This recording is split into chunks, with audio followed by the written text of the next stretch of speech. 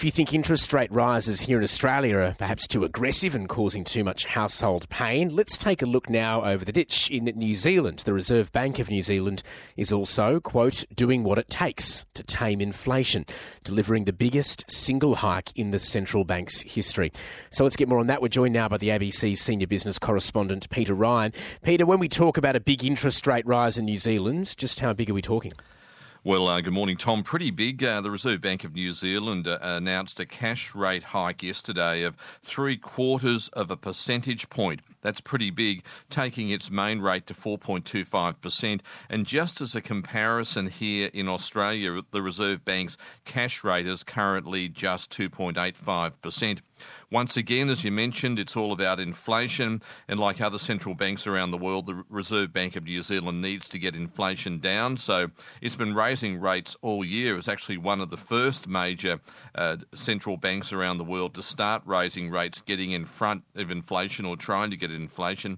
But so far the action isn't working. We learned yesterday that something more aggressive was considered by the bank's board, cutting to the chase with a full 1 percentage point increase, warning that there will be a shallow recession next year as the New Zealand economy contracts for 4 consecutive quarters. So they're hoping that those rate rises will slow the New Zealand economy and cool inflation. But like here, consumer prices in New Zealand are running at 7.2%, similar to here. But there's also been record wages growth, which means an inflation spiral potentially, something Australia's Reserve Bank Governor Philip Lowe is worried about, and we've been hearing a lot about his comments on that front. Yeah, and he got himself into some hot water with comments that workers need to hold back on wage rises. Sounds harsh, but is that the full story?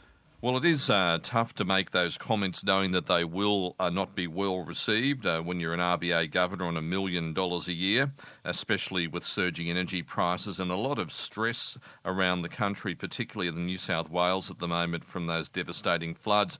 But that's why Philip Lowe has paid the big bucks to be independent and fearless. And those comments were designed to temper the push for wage rises, chasing inflation, that if wages grow by more than the 3 to 4% that we've been seeing in enterprise bargaining deals, you could end up with that wage price spiral where wages keep chasing inflation, inflation keeps rising and it's never ending, and you potentially end up in a situation of the 1970s with record high inflation. What's important is that any pushback from the federal government and politicians is limited, and the RBA governor remains fully independent to call it how he sees it, no matter how unpopular that is.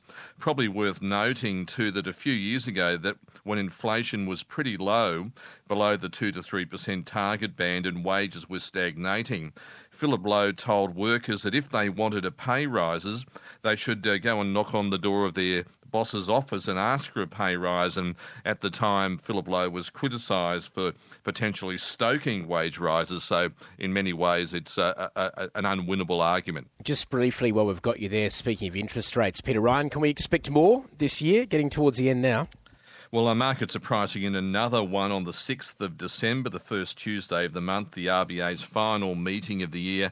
There's no meeting in January, but it's looking like there will be at least a 0.25 percentage point increase, but maybe there might be a double rate hike before Christmas, given that there is no meeting in January, given that inflation is yet to peak. It seemed to be 8% by the end of the year, but it's likely that there will be an unwelcome Christmas gift from the Reserve Bank Governor Philip Lowe pretty soon, in a couple of weeks' time. Okay, Peter, thanks for joining us. It's our senior business correspondent, Peter Ryan.